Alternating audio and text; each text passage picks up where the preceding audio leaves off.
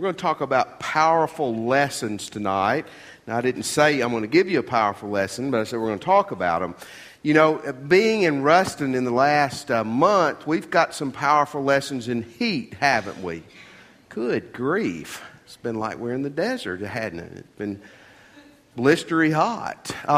School's starting back, and the teachers are going to be giving powerful lessons, whether that's to elementary school kids, whether learning English for the first time or learning proper grammar, or whether that's PhD students at Grambling or Tech that are learning the deepest and most complicated things there are. There are going to be powerful lessons being taught. And tonight in Judges 17, we're going to look at two powerful lessons in theology. Now, theology is a big word. It can scare you, but it's a simple word, really. It's made up of two Greek words. The first is theos, which means God, and ology means the study of. So theology is the study of God. It's the study of the things of God. So Judges 17, and I want to look at two things from this. Again, it's a bizarre chapter. If you have been with us much this year on Sunday and Wednesday nights, Judges is a very interesting and bizarre book. I warned you about that early on, and it certainly is. But let's begin with this powerful theological truth this evening. When your heart is off with God, you will be off center in your life.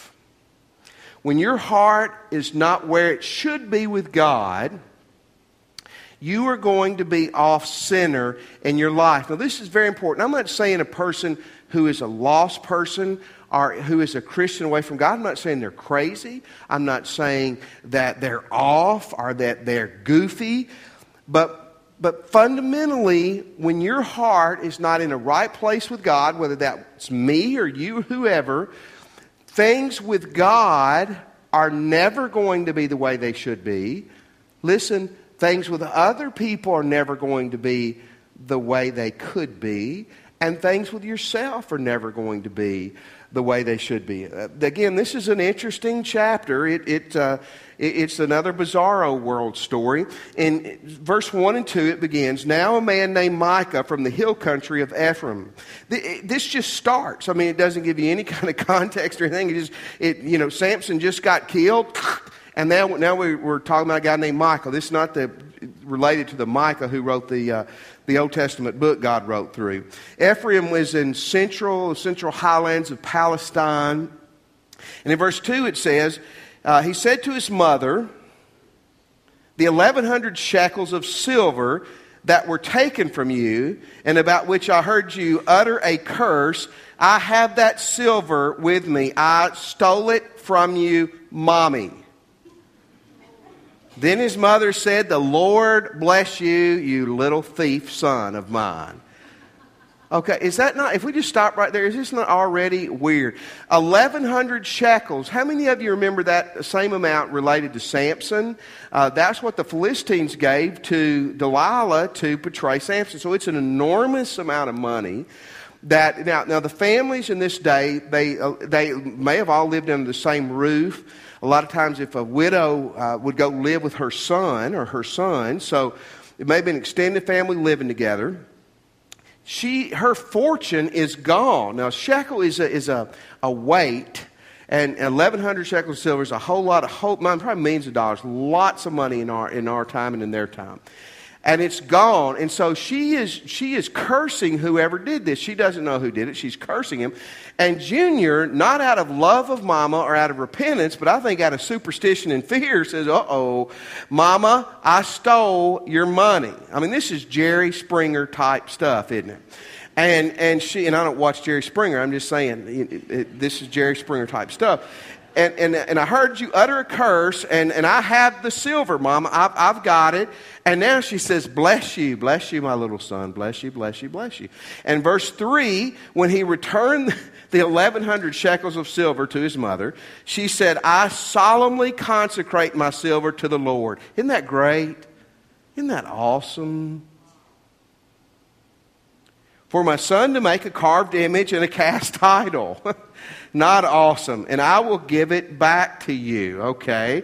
It's awesome. She's going to dedicate this money to the Lord. And they're talking about Yahweh, Jehovah God.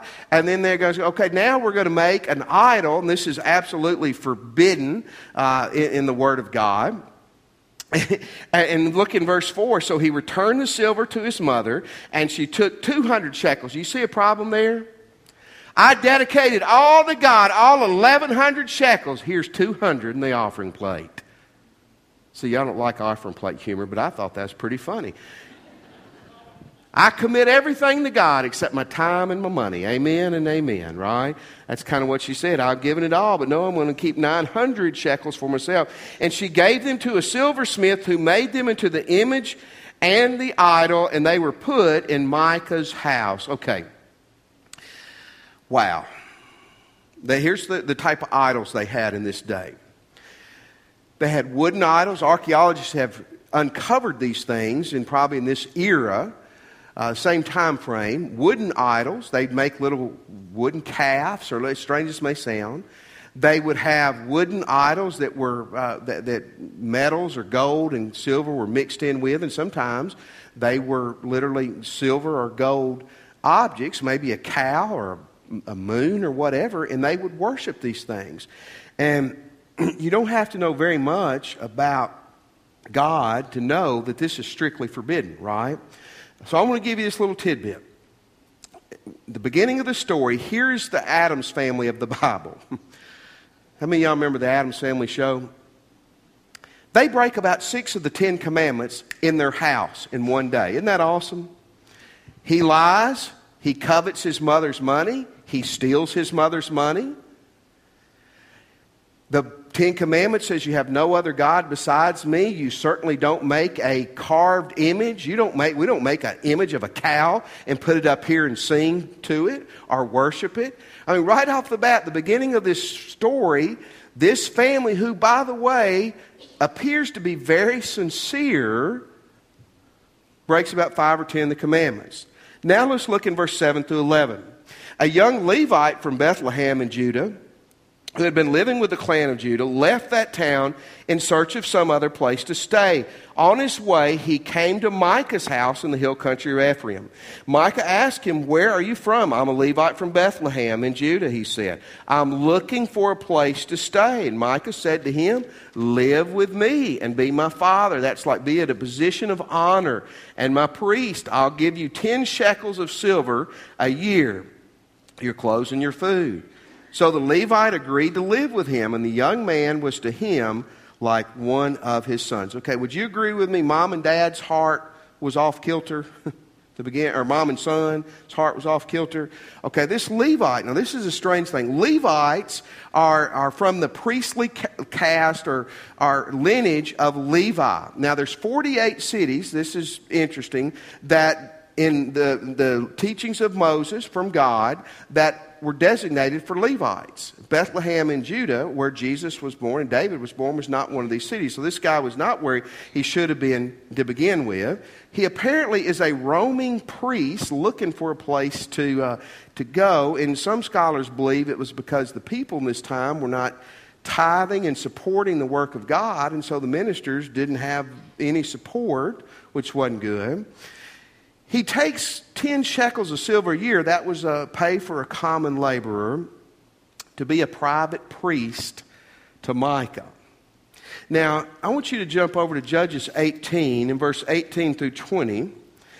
And this is the same story continued. It says, when the men went in, this is the Danites, attacked Micah's house later, they took his carved image, the ephod, and the other household gods and the cast idol, and the priest said to them, "What are you doing?" They answered, "Be quiet, don't say a word. Come with us and be our father and priest. Isn't it better for you to serve a tribe and a clan in Israel as a priest rather than just one man's household?" And the priest was glad, and he took the ephod and the other household gods and the carved images and went along with the people. We're going to look more at the priest stuff in just a moment, but one thing that's interesting is this guy who was supposed to be a servant and minister of God sure looks like an NFL free agent, doesn't he? And if you don't know anything about sports, a free agent's a professional athlete who doesn't have a contract with the team. And if he's really good, they shop themselves to find out a lot of times who will pay them the most. And it makes sense. A lot of times that's where they go. And this guy went and he became a priest for a private family. And then when a better option came, he went with them. How many of you think there might be a heart problem with this priest? Now, this priest thing even gets weirder. In the Old Testament, the priest and the people who worked in the tabernacle and the temple were descendants of Levi, okay? They were called Levites. And Moses and Aaron, brothers, right, were descendants of Levi. Now, so all Levites worked around the tabernacle and the temple, but only the descendants of Aaron were to be priests who actually worked with the sacrifices and those things. We know in Judges 18:30 who this priest descended from. There the Danites set up for themselves the idols, and Jonathan, this is the guy, this is this young priest, son of Gershom, the son of Moses, probably one of Moses' great-grandkids, and his sons were priests for the tribe until the time of captivity in the land. This may be a little complicated, but this guy wasn't even supposed to be acting as a priest in the capacity that he was.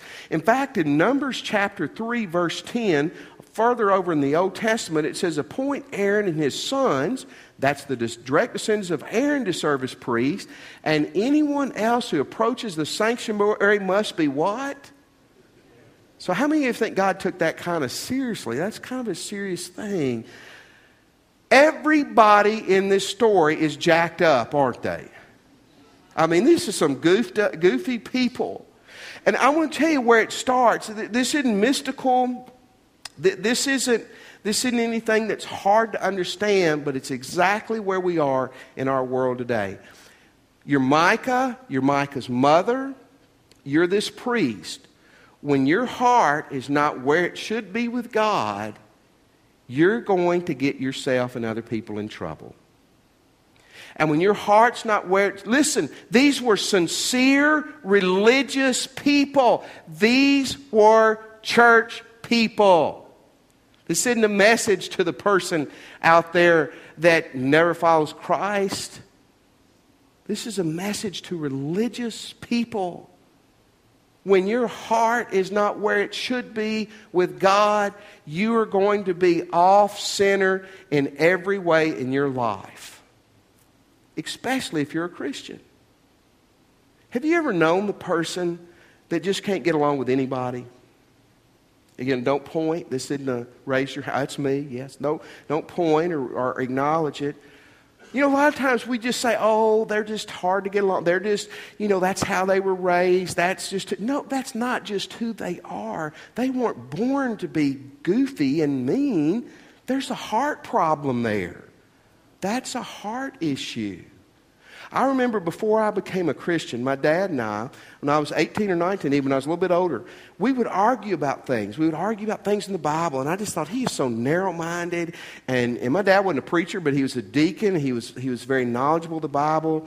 He's just too straight-laced. He's too tight. You know what happened? When I got saved, my father immediately became very smart and very right. Isn't that interesting?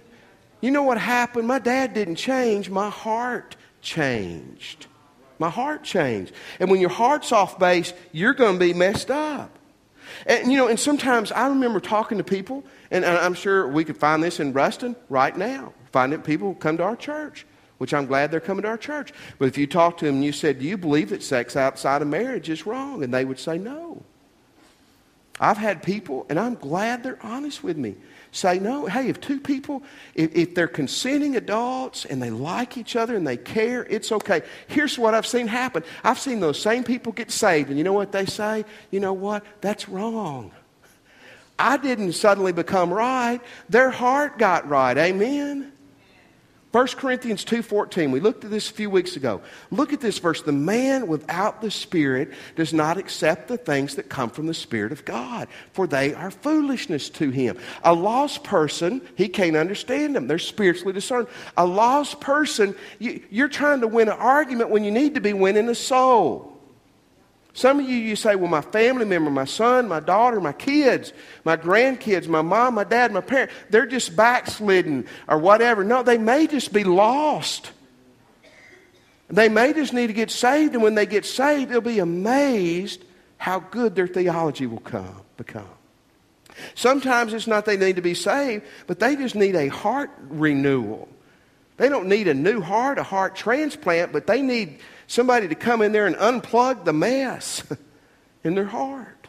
And see, here's what's scary is when you get a minister like the Levite, or you get a connection group teacher, or you get a deacon, or you get a WMU leader, or you get someone who's working with the youth or the kids whose heart is not where it needs to be, and the influence corrupts throughout. You see, when your heart's off center, everything else is going to be off center. Powerful truth, isn't it? Here's the second thing. You can't do God on your terms. You can't do God your way. Now, let me clarify this and say you absolutely can do God on your terms. It just will be absolutely wrong. So, can you do God on your terms? You bet you can. And it will be absolutely wrong. Verse 6. Look at verse 6. Now, this is a stunner. In these days, Israel had no king. Everyone did as he saw fit. Do you see a huge problem there? 7 times in the book of Judges, this phrase is used. 20 times in the books of Samuel and the book of Kings, it's used. Listen to me again. I believe Micah and his family and this priest were very sincere. They were just sincerely wrong. You see, I mentioned this last week briefly. Sincerity doesn't make right. Well, boy, they're fired up, man. They're fired up. Zeal is great, but zeal doesn't make right. In Romans 10, verse 1 and 2, last week I shared this with you. I want to read them this week. Brothers, my heart's desire and my prayer to God for the Israelites is they'll be saved.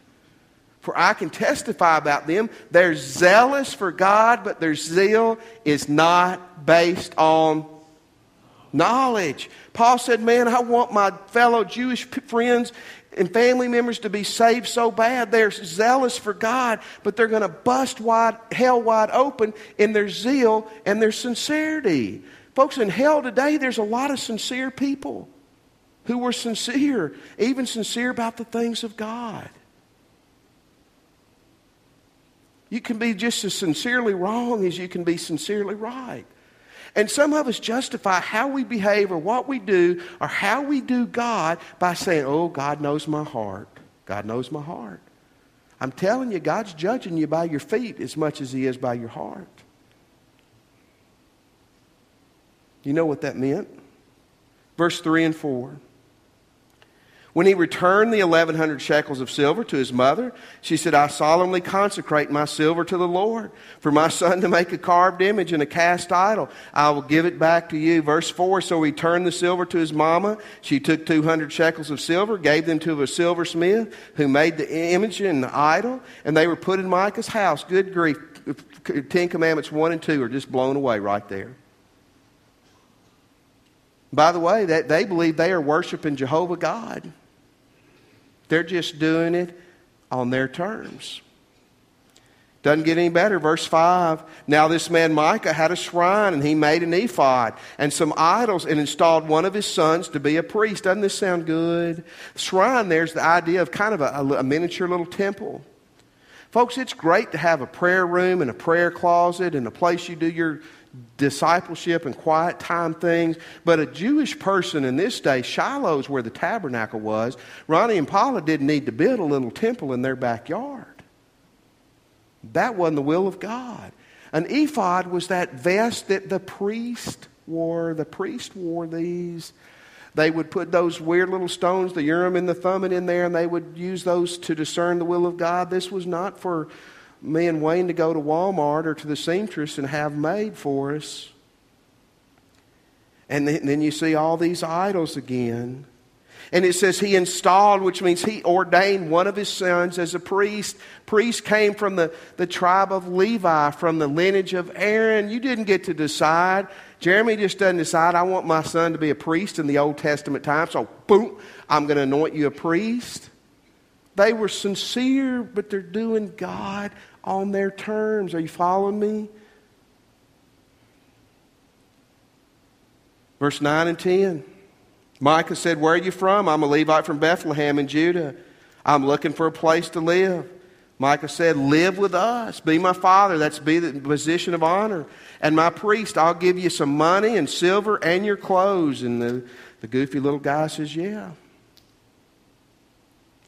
You really think it's going to do you good with God to buy you a preacher? For $250,000 a month, I am for sale. I'm teasing.